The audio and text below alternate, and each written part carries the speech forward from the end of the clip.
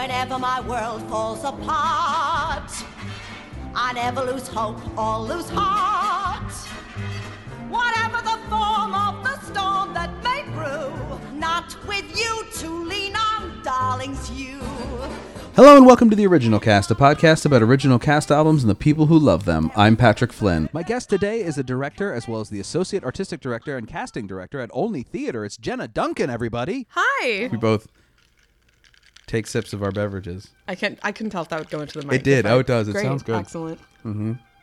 Yes, we're taking a cue out of the Broadway-sted gang and having some whiskey and ginger ale, and it is delicious. And it has nothing to do with the show we're going to talk about, which is Fiddler on the Roof. A fiddler on the roof. Sounds crazy, no? But in our little village of Anatevka, you might say, every one of us is a fiddler on the roof, trying to scratch out a pleasant, simple tune without breaking his neck. It isn't easy. You may ask, why do we stay up there if it's so dangerous? We stay because Anatevka's our home. And how do we keep our balance? That I can tell you in one word. Tradition.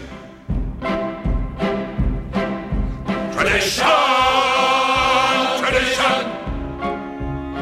Tradition! Tradition!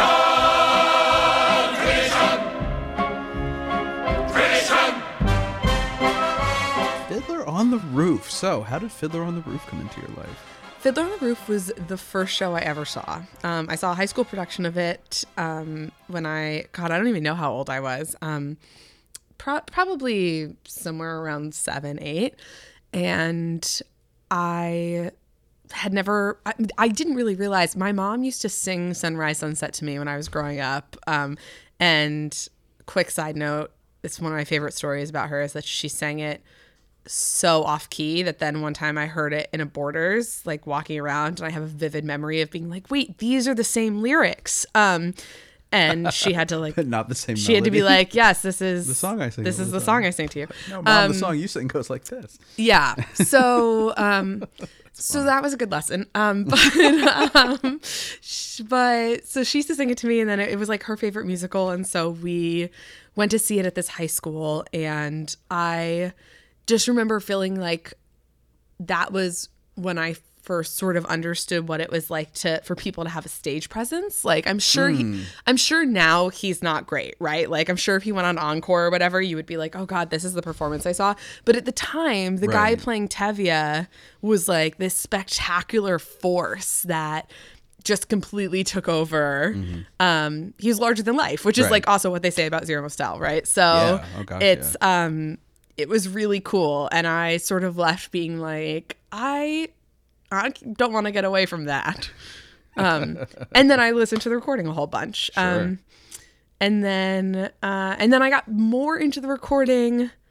I got differently into the recording. I took a break from it in probably college as I was going through my like contemporary musical theater phases. And then I got back into it as an adult, and it's sort of magical that it changes, I think, constantly because it's so multi-generational. Mm-hmm. So the way that you relate to it changes totally between I'm 8 years old. That's a good point. Yeah.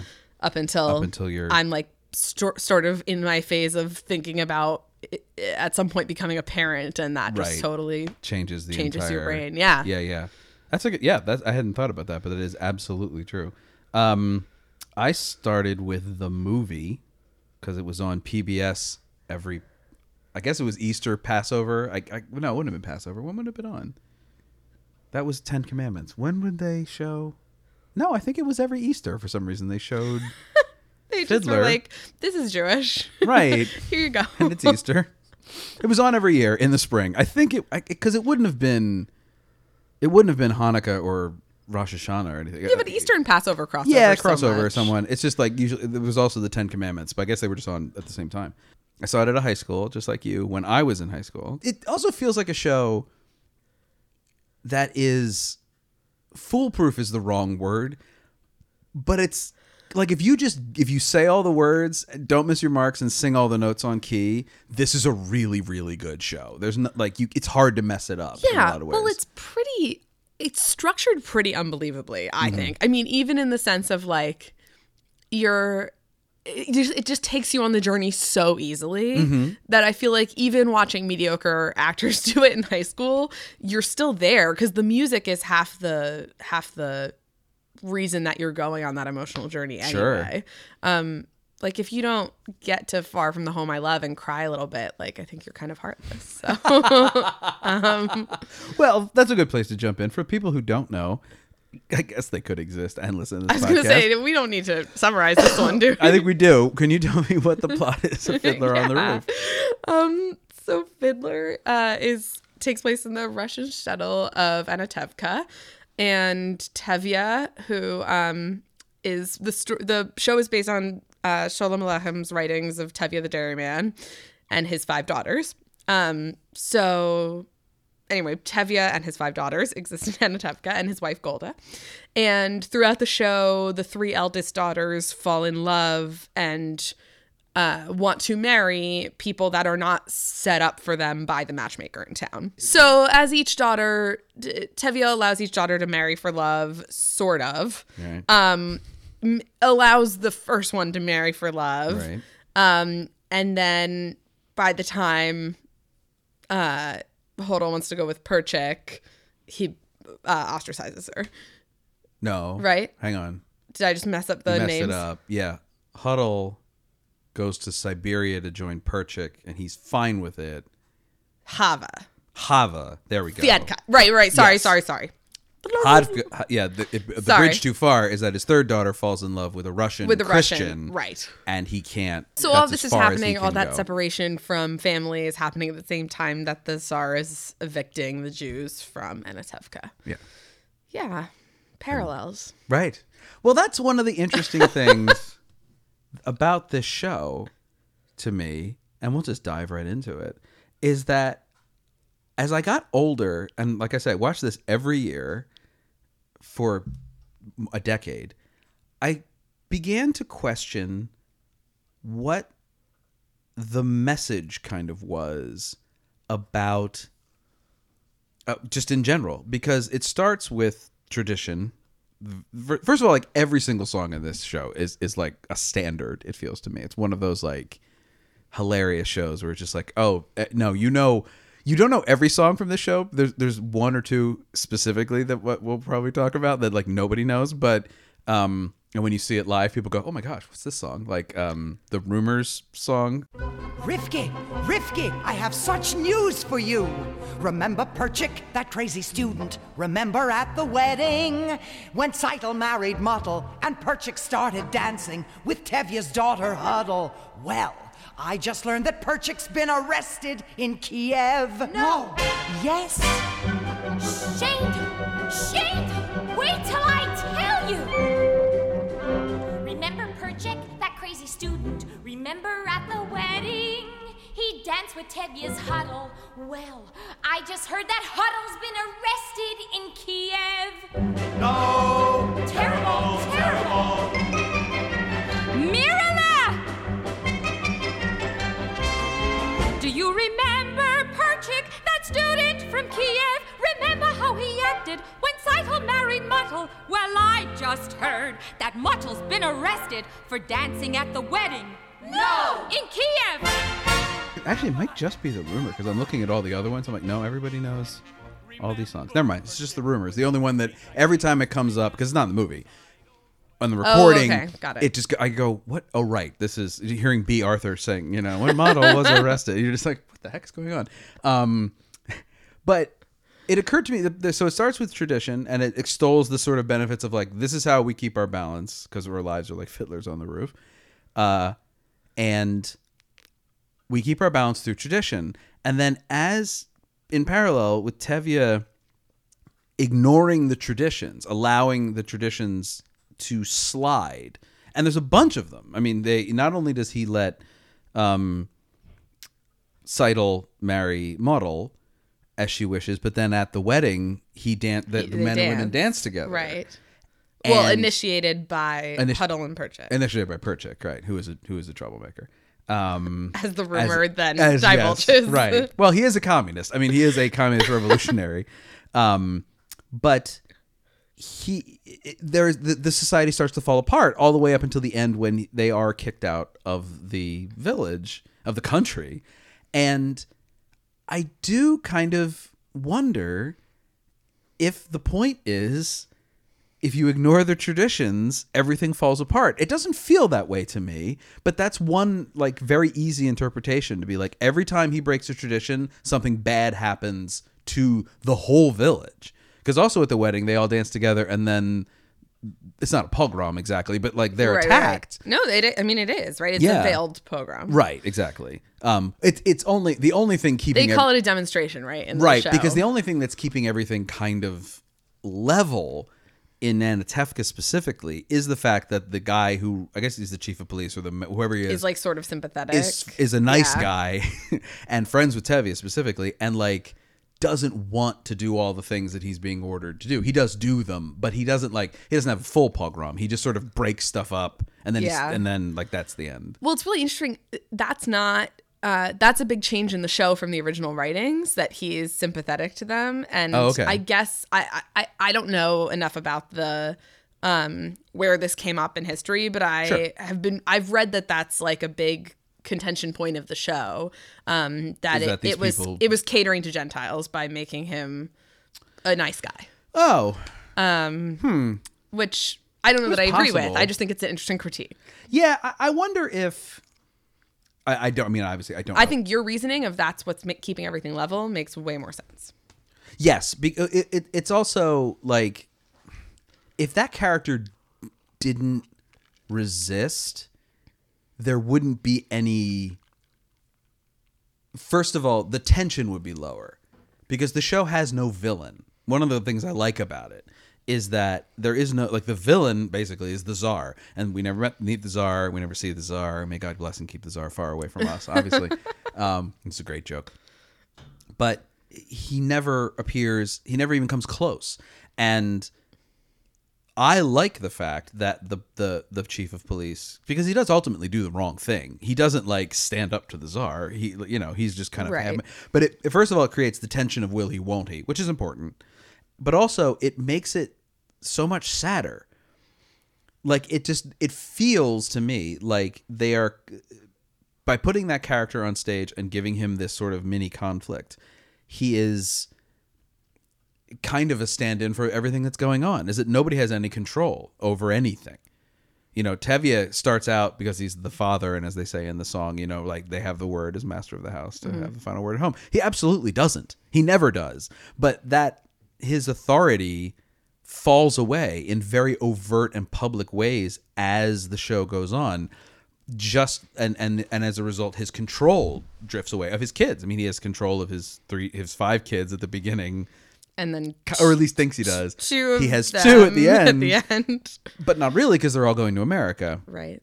So it is this sort of. Well, and there's like, in theory, Seidel's going to rejoin the family at some point, right? Which you kind of know is not going to be the case. That's what they sort of hope. Yeah. I mean, how that would ever happen, I don't. It's like there's like one line about it. Well, they are going to New York. I mean, I guess the thing is, like, she could end up in New York if they found each other. Maybe, I don't know. Like, I guess it's not impossible. I don't think we're supposed to think that it all works out. No, I don't feel that it. I don't feel that it does. Well, but it is also like, and then the interesting thing with Hava, obviously, I mean, Hava leaves. They leave Russia as well at the end, and there's a small break of Tevye kind of being like giving her a like mini nod on the way out the door, but. I mean, that relationship isn't going to be great either, going for like, he's lost a lot. He's fine. Like, he's okay. But there is this sense of like, which is obviously the Jewish experience writ large. It is a little more like, I think that I take the criticism that like creating this character who is probably wildly historically inaccurate could be viewed as catering to a Gentile audience. But I would counter that argument by saying it allowed somebody like me, a Gentile, to more deeply engage with the characters in the story and feel more empathy for everyone involved, and therefore recognize that experience and sort of internalize it a lot more. That was just my personal experience. Obviously, I'm sure there were some. I can understand though. This is not my journey. It's not my struggle. You know, people can be. Well, I think it's an amazing point about that. Do you find that that's like what is it? That's the message. That's the message, show? or is it kind of like? I think. I don't think that's well. It doesn't have to be the only message either. I mean, there's the thing of, but like, well, I think it's tied into the message of adapting as time changes and allowing our values to be fluid with the way that things change throughout generations. And in the same way, I mean, not exactly the same, but it very similar to what we're talking about how to interpret the Constitution now, right? Like this idea of like, how do we bring tradition forward while still allowing ourselves to live in Fiddler, in the world where where people marry for love, right? For one. right. But I think that's actually I think that is kind of tied into it, right? That he's so stringent in his rules that then to break them to accommodate for what his daughters really want isn't topping that, and it maybe should, right? I mean, I'm not saying that that's exactly the message, but I think there is a message of needing to adapt and where the importance of family falls versus the importance of faith. And I don't know that the show answers that, but I think that part of the message is asking you to evaluate that. Well, and he never violates, I don't know of the right word here. I don't know if it's dogma. I don't know what I don't know enough about not only Judaism, but the specific kind of Judaism that he is practicing. That it seems to me that he never, the rules he violates are more cultural than religious. Now, obviously, those two things are inexorably connected, but like allowing your daughter to marry this person is ultimately his choice. It's not illegal what he's doing. He is just breaking the norm of like, listen, you know, Laser Wolf, which is just the most amazing name, went to, oh crud. What's her name? The matchmaker. What's her name? Come on. Yenta. Of course. Yeah, I forgot Yenta. Laser Wolf goes to Yenta. Yenta comes to Tevye. Like an arrangement is made. They're going to get married. But like that's the way it's done.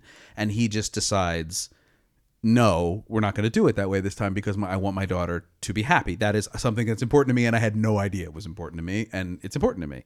And there's nothing wrong with a guy she wants to marry from like a logistics standpoint. So great.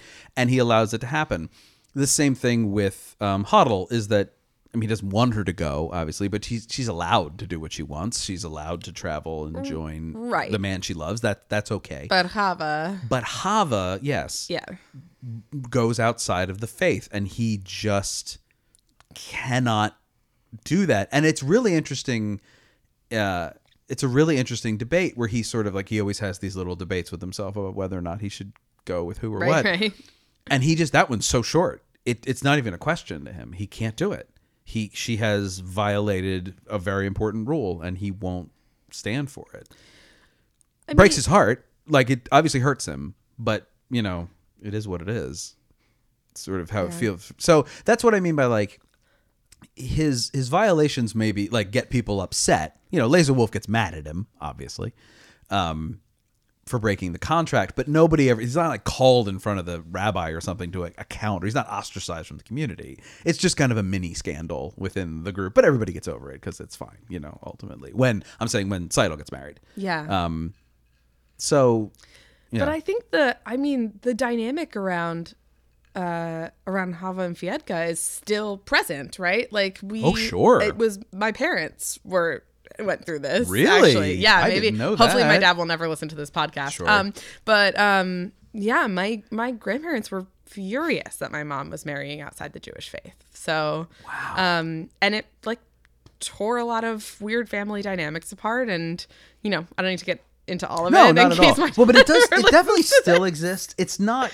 But it's definitely there. Yeah. Still. Oh, I sure. think. I mean, obviously, it's different religions, different whatever it is. Like, it's also funny though that like different when people get married in different faiths, it's really funny. Like, someone is it is. I have discovered in all of like my cousin. We were all raised Catholic. There's like 50 of us in both sides of my family. So many cousins. So like the percentage of that group who got married Catholic is probably 50%, I would say. And the rest either haven't gotten married or have got non-denominationally married or married someone of a different faith. And every time that happened, I found out someone will be offended. In not necessarily my family, but somebody involved in one of the two families will be offended and will take the opportunity to be grumpy about it in a very public way, which I don't know if it's just like sometimes you need, like, you found an opportunity to be morally indignant and you're just going to stand on it because probably no one's going to fight you like about it. But there is at least enough of a perception of like, oh, this is weird, that like we're not doing the thing we all said we were going to do, that people can still get I mean, I would define it as grumpy, like, oh, it's just sort of rumbly and trying to ruin everybody's fun. And it did obviously used to be a huge problem. And I mean, like, in my own personal experience, what's so funny is it can get so minute that, like, where I grew up, a mixed marriage was between an Italian and an Irish family. And it really, like, you laugh, but it was a thing. Yeah. It was a real I hear thing. it. I don't mean to laugh at but it. No, but it's funny. No, because it's dumb. Like, it's worth laughing about to me. But it's so funny that, like, that was a thing. Like, you know, Irish Catholics don't marry Italian Catholics. That doesn't happen. And I don't know. And both sides were angry about it. It also happened a lot. So I guess everybody kind of had to get over it a little bit. But, like, people will get, like, huffy about this. It's a very kind of clear way to be like, no, you have to stick with your own crew, and that ain't great. Yeah. Well, and it's interesting to think about it too, in the sense of like, now there's also so much reasoning behind, I mean, because 6 million of us were lost, right? There's reasoning behind continuing to create Jewish people. But then, of course, in Fiddler, that hadn't happened yet. Right, so, that's true. I'm not saying that's the only reason, but that's certainly brought up a lot, I find. But, you know, it's interesting, as I'm talking about this, I've just never thought about, like, I mean, I think probably I had my grandfather not at the very last minute changed his mind. My parents were going to elope, and at the very last minute, I think he was like, we need to be at your wedding. And they had a tiny, tiny wedding with X number of people. But was it religious or was it just nothing in particular? I do not actually think they had a Jewish wedding in the end. And I think my grandparents were angry about that, but ultimately still stayed in her life. Which of course is the difference from Tevye, right? And I feel like that actually is relevant in the sense of like, when you're moving into the modern world, like, what can you get past?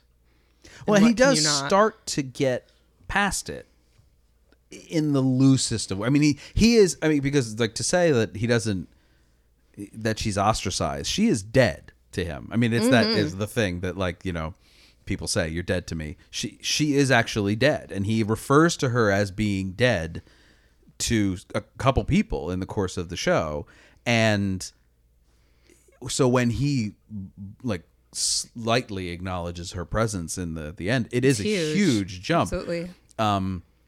But so he does kind of slightly relent, at least to the reality of the situation. Not that I don't think like she's going to be welcome on Sabbath dinner, but he does at least acknowledge she's not actually dead. Like, she's there. This is something I have to grapple with this. He's not done at the end of the show grappling with it, but like, it's an act, like everything else, like every other problem he has in the show, it's an active process. It's like, okay, we're going to figure this out. We're going to move. We're going to work on this. I don't know what that is, but we're going to figure it out. And I mean, she's such a sad character also to me, because she doesn't really get a song. We get scenes, you know, she gets stuff to say. She obviously sings Matchmaker, like she sings, but like, Seidel is the leader of Matchmaker. That's basically her song. And Huddle sings Far From the Home I Love. And Hava doesn't get to really express herself in that way. And it would have been, it's interesting to me that she doesn't, because it would have been, I think, the easy choice to be like, well, no, she'll sing to him about her love, and like that'll be the song, like, and then they'll fight about it, but whatever. But like there'll be a song there, and there just isn't. It's a scene that I think intentionally feels incomplete. It's very like the audience feels cheated, and I think they should when it's over. I mean, I think it would be. I think I would feel like that's like deeply emotionally manipulative if she sang right before. Well, but right? that's I mean, I get that's also musical theater, and that's part of what we do. This is Bach and Harnick. This is like. And it's also funny, like Fiddler is one of the first runaway hits since Oklahoma. I mean, this is like the biggest show since Oklahoma when it comes out in like 64. It was the longest running until Grease beat it out, which I just think is the most ridiculous fact. Pretty hilarious, yes. Personally. Yeah, pretty funny. It ran for 8 years, or as Phantom of the Opera calls it, a third. And it is... Yeah, I mean, it was a massive hit, and like I guess Dolly was also like a huge hit around the same time. So maybe Dolly, I don't remember which one came first, but Dolly came first actually. So in any event, like it was a huge show in a very real way, and ran for, like you say, it was the longest running show ever until Grease, which was the longest running show until Chorus Line. But it was a massive hit. It was a massive cultural phenomenon, but it is an old school musical. I mean, it's a musical in that old style, and it is so like when the emotions reach a peak, we sing. That's the rule, and that's what happens in the show. Like there's an opening number, there's a closing number, there are songs in between that mostly are characters expressing themselves to the audience as their emotions, because they've, it's Wonder of Wonder, Miracle of Miracles. It's, these are, that's when people sing. And so to that end, it is funny to me that in this moment of tremendous emotional turmoil, I mean, it's probably the biggest moment of emotional turmoil in the show. Is that an accurate thing to say? I would agree with that. Yeah. Nobody sings. I love that. I do too. I think it's just so interesting. I think it's one of the things that makes the show good. Yeah. They wrote, I don't know how many songs for the show. I mean, when it is traditional, but it also ends sadly, right? I mean, that's not. Oh gosh, yeah. Like that's not traditional, no. Right? That it would not end with a bow of any sort. It is actually just sort of left open. Yeah.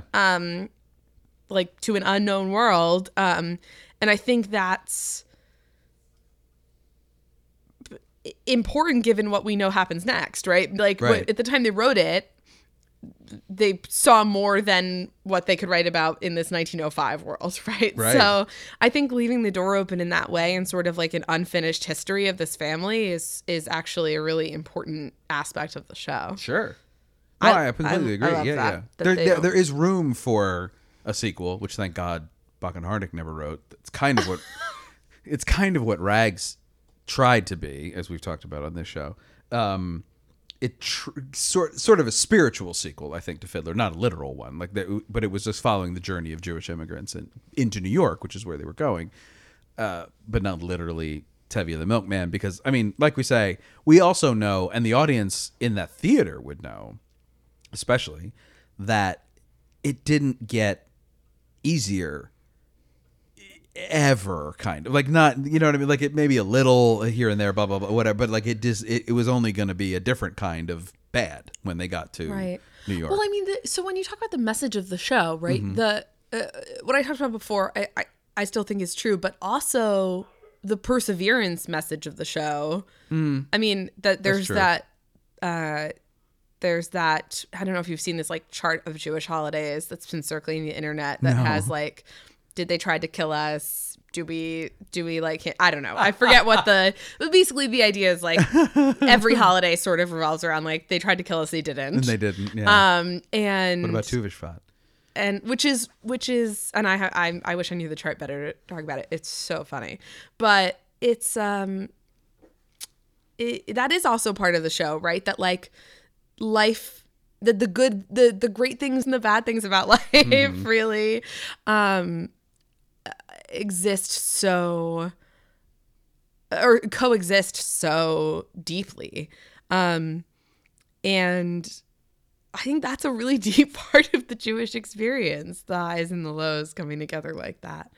So there it is. I found the chart. Oh, did you? So they tried to kill us. We're still alive. Let's eat. Those are the three. Oh, those are the three, right? Yeah. It's pretty good. I'm now looking for Tubersprat, which is like, so did they try to kill us? No. We're still alive. Yes. Let's eat. Okay, good. That's a fun one. This is pretty funny, actually. Right? Yeah, I'm posting this somewhere because this is great. So an average, but it has an average at the bottom. 50% they tried to kill us. 75% we're still alive. 66 and 2/3% let's eat. That's the way the holidays break down. That's pretty great. Okay. All right. Yeah, it's a good holiday Ups and spread. downs. I like That's it. what I'm No, saying. that's just, but that's what, that's the purpose of Sunrise, of a great- sunset, if you will. Sunrise, sunset. Oh, very good. Look at that. Oh man. That song will make you cry. Now, I'll tell you. Like that song changed for me in a huge way, like when I had kids. Is this the little girl I carried? Is this the little boy at play? I don't remember growing older. When did they? When did she get to be a beauty? When did he grow to be this tall? Wasn't it yesterday when they were small?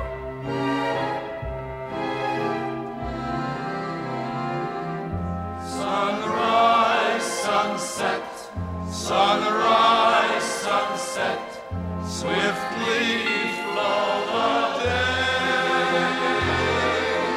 Seedlings turn overnight to sunflowers, blossoming even as we gaze. Actually, even I think just when I got married, there's this. I was thinking recently about how, like, when do you actually start to get nostalgic? Like, when does, because there's this sort of like, there is I think it has shrunk in some ways. I don't that like there's this sort of instant nostalgia that people talk about now, and I think that's true, but it's not the same thing. Like, nostalgia, as that scene in Mad Men says, like, literally means pain from an old wound. And when do you look back on something and actually ache a tiny bit for the thing that you don't have anymore? I feel like the first time I felt that way was like a year or two out of college.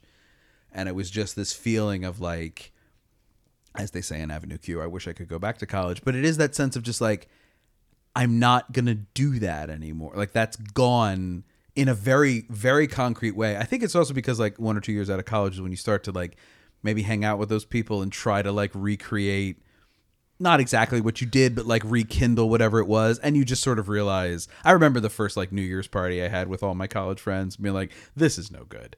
Like, it's, some of you are wonderful and I never want to see some of you again. Like, we're quickly not in the same place anymore. And it's not, that thing that brought us all together is gone. Well, that's the thing, right? Is like, you can't, when you ask, like, when do you start to be nostalgic for things, you actually can't until you don't have those things anymore. True. Right? So, so until something tells you, like a New Year's party, that. But there's a difference between missing something. Like, you can be sad that something's gone. Sure. But that specific feeling of, like, as they say in the song, like, is this the little girl I carry? Like, that sort of clear sense that time has passed, and that looking at something and being like, when you go from being the kid who, like, why is it every time I see this guy, he says, God, you're so much bigger than the last time I saw you, to the person who looks at a child and says, oh my gosh, you're so much bigger than the last time I saw you. Like, there is a switch.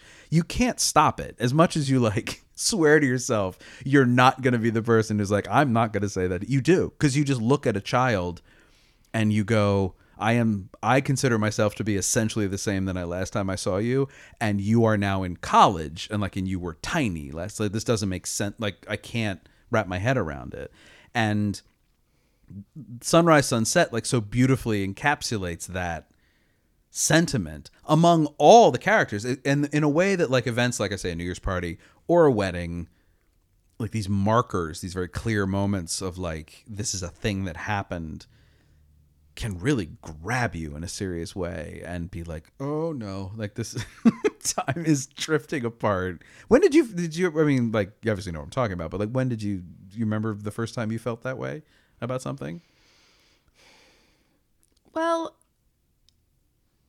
I might need to. Let me Take a drink. Take a drink. That's a good idea. I just, it's such a dark answer. Like, there's so many like nostalgic childhood memories for people, and like my mom was sick my whole life, right? Like a lot of my childhood memories are like going to like soccer practice and then chemo and then to Dunkin' Donuts, right? And so I think I have a weird mix of like nostalgia for some of it, and also like I appreciate my adult life in a very different way.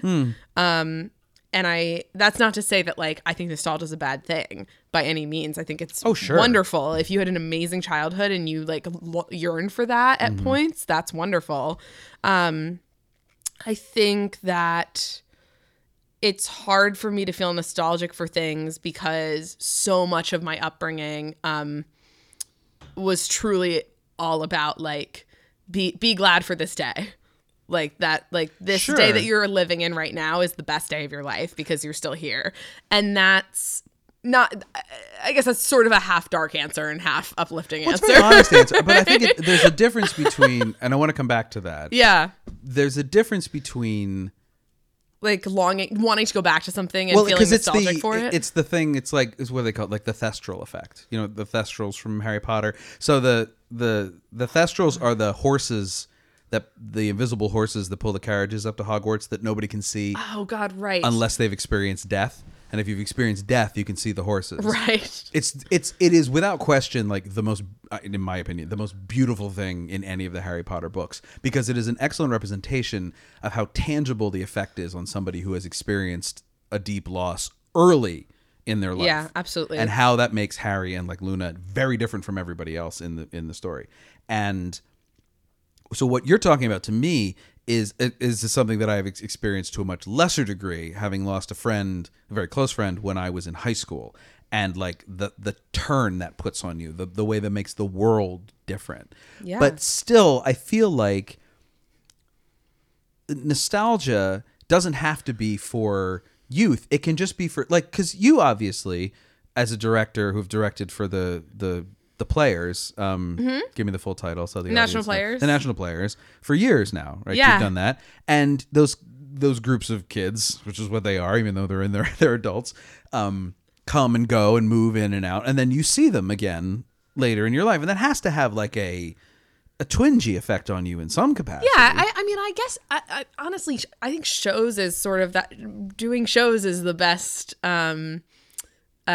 example that I have probably, which is like, oh, remember that moment where that was like, there's such a special thing about like a show that really felt like a family or a magic moment that you all made together, right? Which is so cheesy, but like, that's true. I think that's sort of,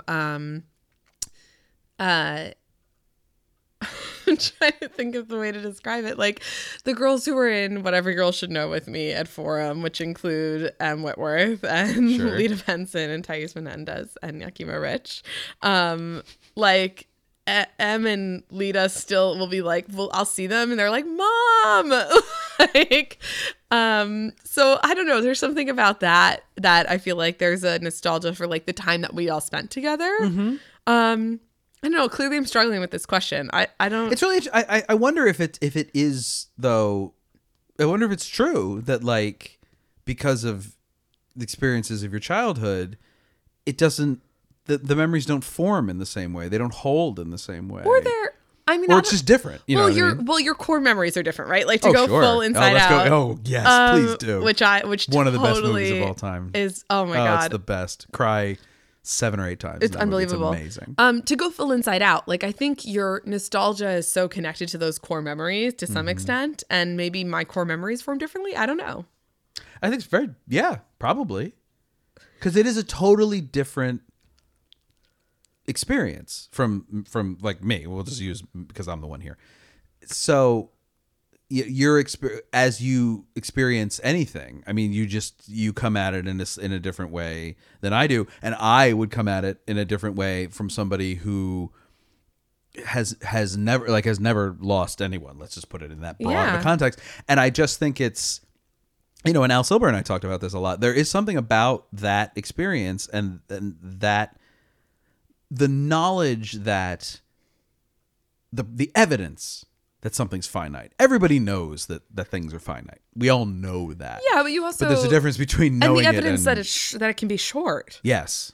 Right. I think that's also a really big difference. Yeah. It's like there's tons of evidence that things are finite. Right. Grandparents pass away all the time. Right. Sure. That's not to say that's easy by any means. Right.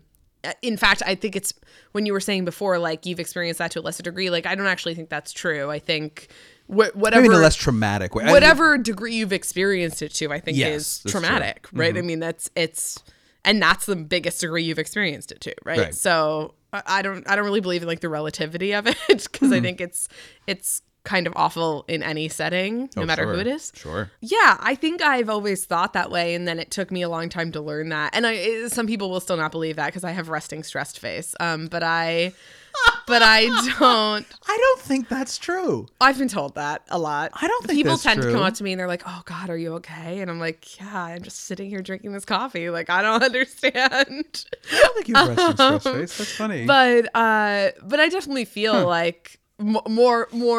Maybe I've just only seen you actually stressed, so it's No, but even when that, I knew what the stress was. Well, I feel like you've actually, it actually makes sense. You've seen me in more crisis mode, which tends to lead to more like, well, this is what it is. Yeah. So here we are. Right. Yeah, I think you're probably right. I mean, my stepmother, who has also experienced loss early, is always saying like, yeah, that's life. Like this is how it happens. Mm-hmm. So I think you're probably right. But you were raised Jewish. No, You were not raised Jewish. no, Okay. I was. So my parents like to tell the story that basically when I was young, they gave me the option between Hebrew school and sports, and I chose sports, and I was raised as an athlete. Like that's the joke that they like to tell. That's my religion. Because like soccer was at the same time and skiing. Yeah, it's all at the same time. I went to temple a few times with my mom. I had never been in a church. My dad is not religious. So I definitely was.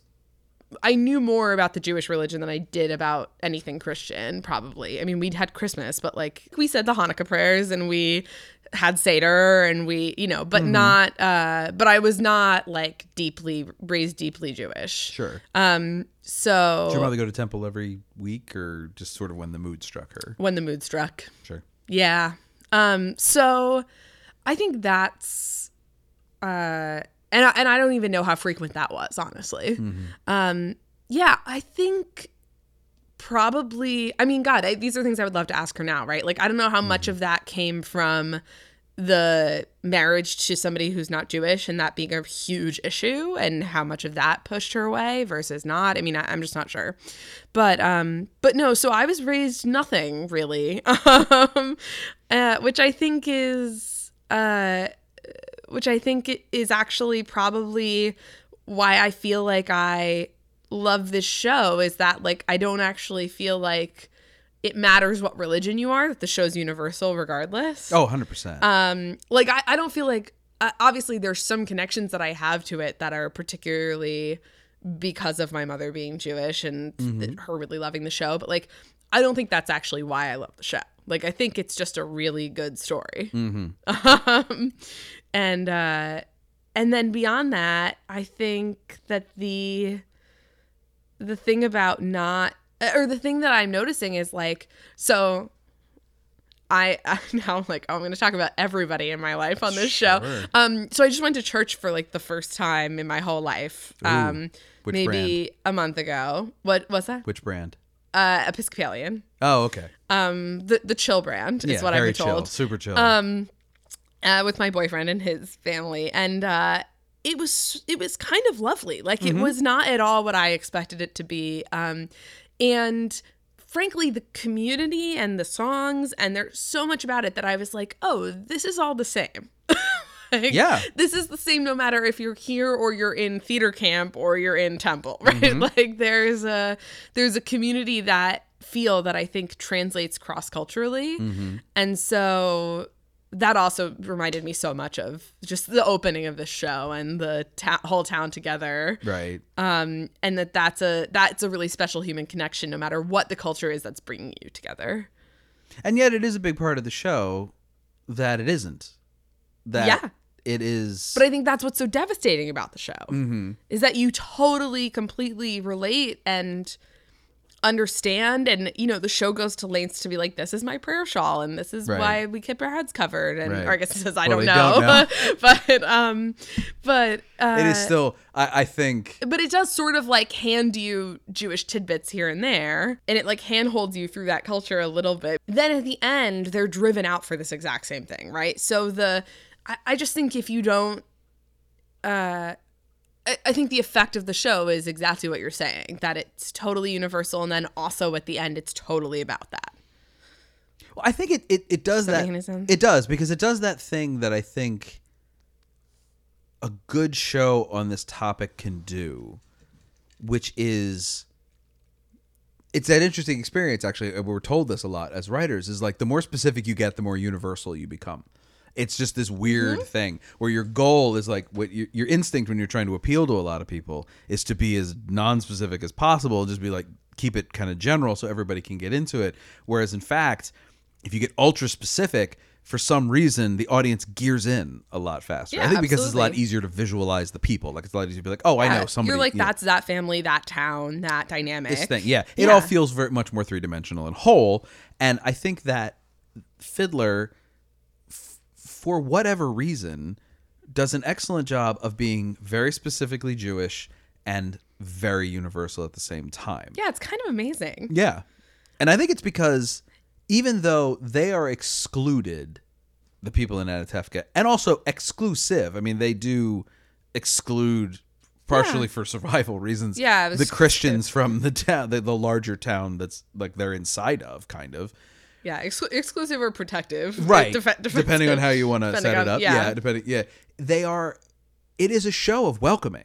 I mean, the tradition is a welcome to our town kind of number. I mean, it's like the inverse of Iowa Stubborn at the beginning of Music Man, which is like the least welcoming song in the world, which is the point.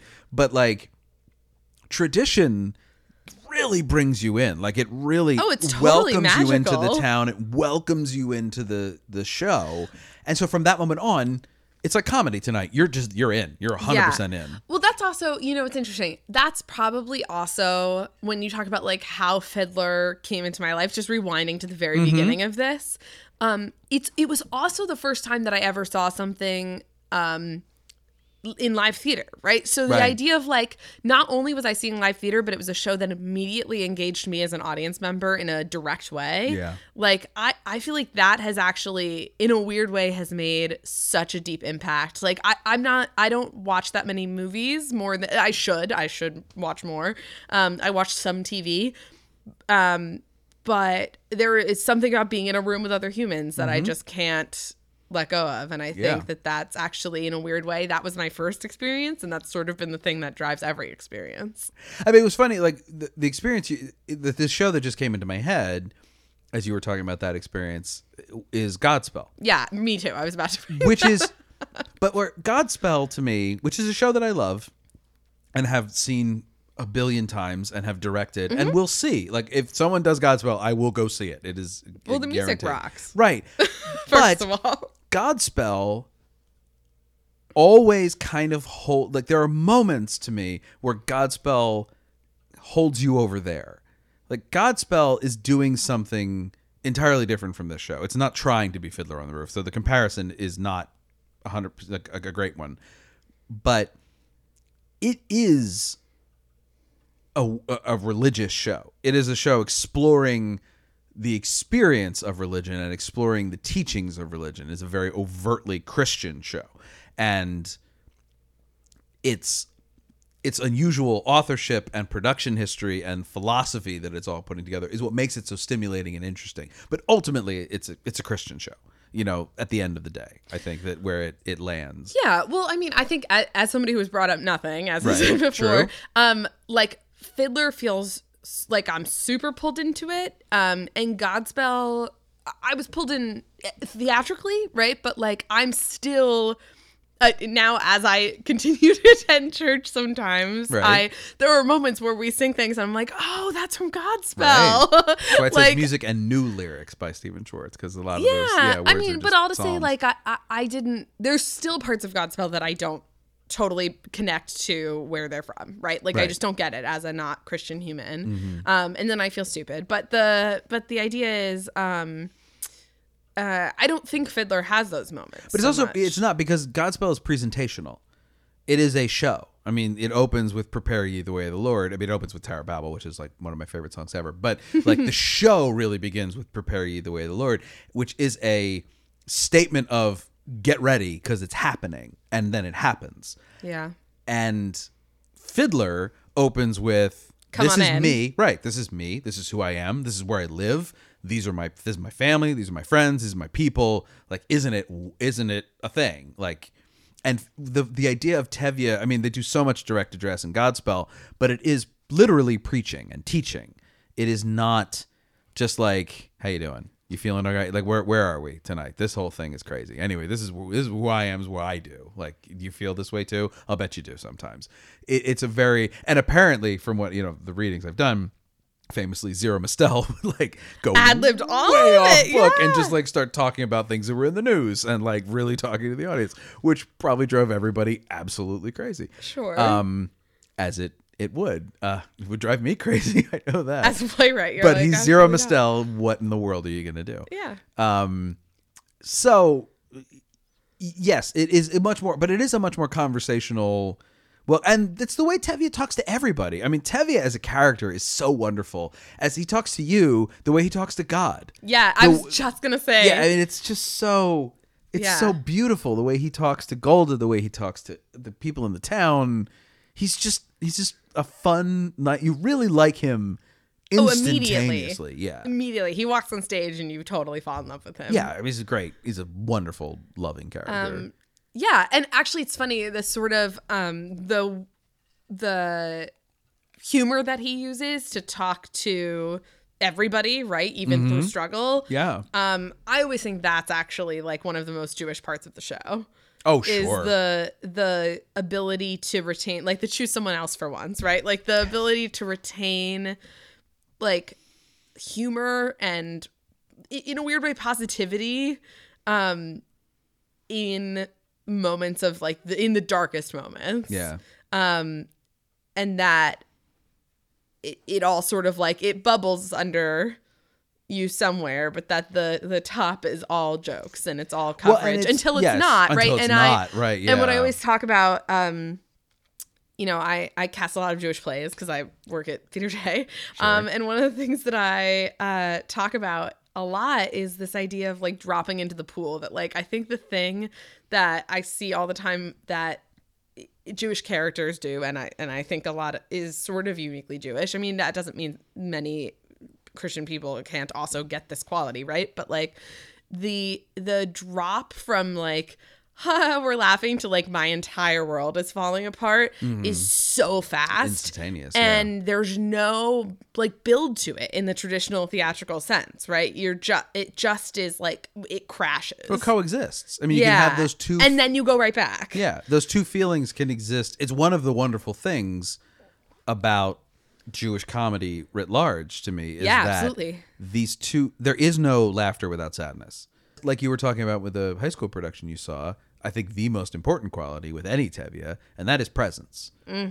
You've got to come out on that stage and be out on that stage, and you have to be instantaneously likable, because if you're not, nothing that happens in the next 2.5 hours is going to work at all, because there's so much of that show that depends on you being with Tevye on his journey and hurting with him and loving with him and being happy with him and all that. I mean, because the song that I think my favorite song in the show, and also my favorite moment in the show, is Do You Love Me? Goldie, The first time I met you was on our wedding day. I was scared. I was shy. I was nervous. So was I. But my father and my mother said we'd learn to love each other. And now I'm asking Goldie, do you love me? I'm your wife. I know. But do you love me? Do I love him? Well, Which is such an interesting exploration of that concept of arranged marriage and the relationship that Tevye and Golda have, which is loving, but cantankerous, to be polite about it, but that they sort of realize as their children go off and are overt about their love and find love and want to marry for love, that they do actually love each other. And the thing that cracks me up about it is the line, it doesn't change anything, but it's nice to know that, we love each other. That's sweet, and that's kind of it. And I like it because it is the characters really getting on the same page out loud. Two people who are living together, working together, figuring it out, really out. It's important. It emphasizes the importance of out loud to somebody saying, I love you. Yeah. It also emphasizes, right, that they're now communicating in a way that feels sort of foreign to that generation, right? That, sure. The kids can communicate with their loved ones in a way that those two can't. And then when they try to, it's so adorable and so wonderful. And when he can't do it. Earlier, he can't tell Golda that what's the right Oh, muddle? yeah. Have we not talked about the dream? We have not yet? talked about the dream. Is the butcher's wife come from beyond the grave? Is the butcher's dear darling departed wife? From a Sarah, from a Sarah, from a Sarah, from a Sarah, from a Sarah.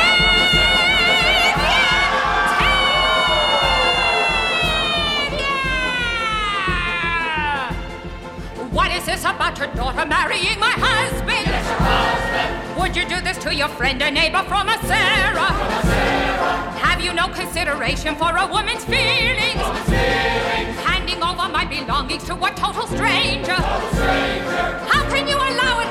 How can you let your daughter take my place, live in my house, carry my keys, and wear my clothes? Pearls, how? How can you allow your daughter to take her place? Pearls! Pearls!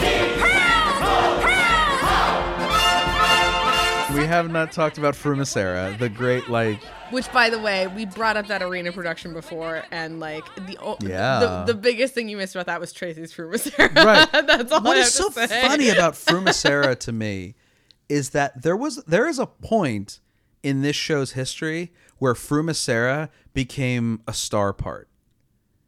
Where not a huge you're not going to put it above the title, but you are going to find an actor who is great and make them Frumacera, because Tracy did it here and Jessica Vosk did it in the Danny right. Burstein revival. You go and find somebody who has presence and can sing the crap out of it, obviously, but it's a featured role. It's not just because one song in the middle of Act 1, and it just kind of, it's a lot of screeching, frankly, and it's great, it's beautiful, and it's funny, but it's funny to me that they've ended up it's become a part where people are like, no, and guess who we got is Frumacera. Really? Frumacera? That's but it is a role that people pay a lot of attention to when they cast the show. And I think that's great because it's a hilarious It's amazing. Scene. It's just an amazing moment where he just has this and it's also funny. What's so interesting about it is we get no setup for it as that Golda believes the dreams are important. Or that the cult they believe writ large that dreams are important. He just pretends to wake up from a dream, Just and launches into it, and knows that this will convince her that Seidel should marry Muddle, not Laser Wolf, because the ghost of Laser Wolf's first wife will kill her graphically, mind Yeah, you. yeah. Yeah, I think it's sort of lovely as you're talking about that, and you're talking about how well he must know Golda to know that. Like, that's also sort of relevant to Do You Love Me, right? That, like, Sure. he knows her well enough to know that this will change her mind. Like, that's a form of love in Absolutely. itself, right? Yeah. I don't know. It is. I mean, it's a funny, but ultimately dishonest and manipulative thing that he does. It is, like, not to be understated. Like, he does tell a huge lie to her. Now, it's funny, though, that, like, he tells her a big lie, but it's a lie about a dream. And, like, a dream is just kind of made up, you know? So if he'd really had the dream, would it really be any worse that they decided something based on a dream he had? Which also Laser Wolf brings up. That, like, it was a dream. Like, what are you talking about? Like, it was a dream. It wasn't real. And it's just this thing of what you view as important in the sort of metaphysical sense. But I like the fact that right before Do You Love Me, he kind of tries. They kind of have crafted that, like, half story about him having a rich uncle, about Perchik having a rich uncle, that, like, maybe she'll be okay with that. And he kind of sort of tests that a little bit, and Golda kind of shuts it down right away. And when she does, he just tells her the truth. So what is, as we wind down, what has the Fiddler on the Roof, is it a show that, as you're reading shows or you see shows or you're working on shows, is this, like, sort of, do you find yourself coming back to it, its influence on you specifically as an artist, or it's sort of always being in the back of your mind, or is it leap to the front of your mind in a lot of moments? What is the legacy of it for you, I guess, would be my question. I think there's a lot of ways that it sits with me constantly. I think we've talked about a lot of them. Like, I think the sort of direct address to the audience, and direct address can also be like a What They Do in Godspell, right? Like, it's not, I guess I mean the casual direct address with the audience, and making us part of that world that that sort of always lives in my brain a little bit, I think, because of, like, how formative that show was. And I think actually what you were talking about before about the specificity of the story, allowing it to be really universal. I feel like I guess that's true of everything, right? Like, that always works best. But I feel like the attention to detail in that story is something that I think about a lot, right? Like, the characters are so intricate and their dynamics are so clear, in a way that I think gets skipped over in some musicals. So I think maybe that also probably is in the back of my mind. But yeah, I don't know. This is kind of always around. I think it is always around. I think it's also more newly around. I mean, in all honesty, so do you find it comes back at specific times or anything like that? Yeah. So for me, I think it comes back. I mean, whatever. Not to be the now more than ever right. Comedy post, but, like, I do think it comes back more and more lately at times when we seem to have a more difficult time understanding cultures that aren't our own. And the idea that what you said before about, like, everybody thought only Jews were going to go see this on Broadway, and then everybody went to see it on Broadway. I think more and more about that the more isolated the world gets. But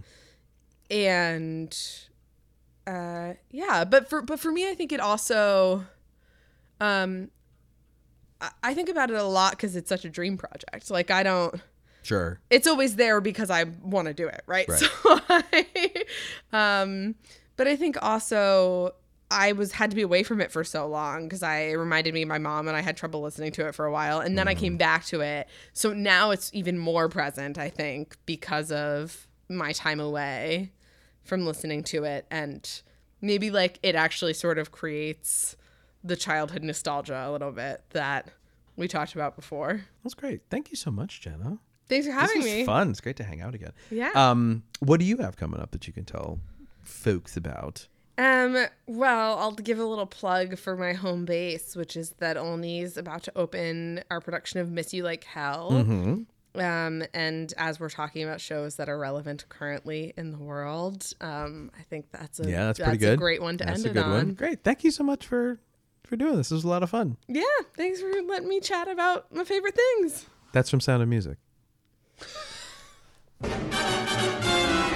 The original cast is produced and edited by me, Patrick Flynn. The original cast is on Instagram, Facebook, and Twitter at OriginalCastPod. You can follow me, Patrick Flynn, on all platforms at Unknown Penguin. Enjoying yourself? Leave a rating and review on Apple Podcasts and tell the world. You can also find the original cast on Spotify, Stitcher, Overcast, and wherever fine podcasts are available. My thanks to Jenna and Duncan for coming and talking to me. I'm Patrick Flynn, and I can't. I have rehearsal.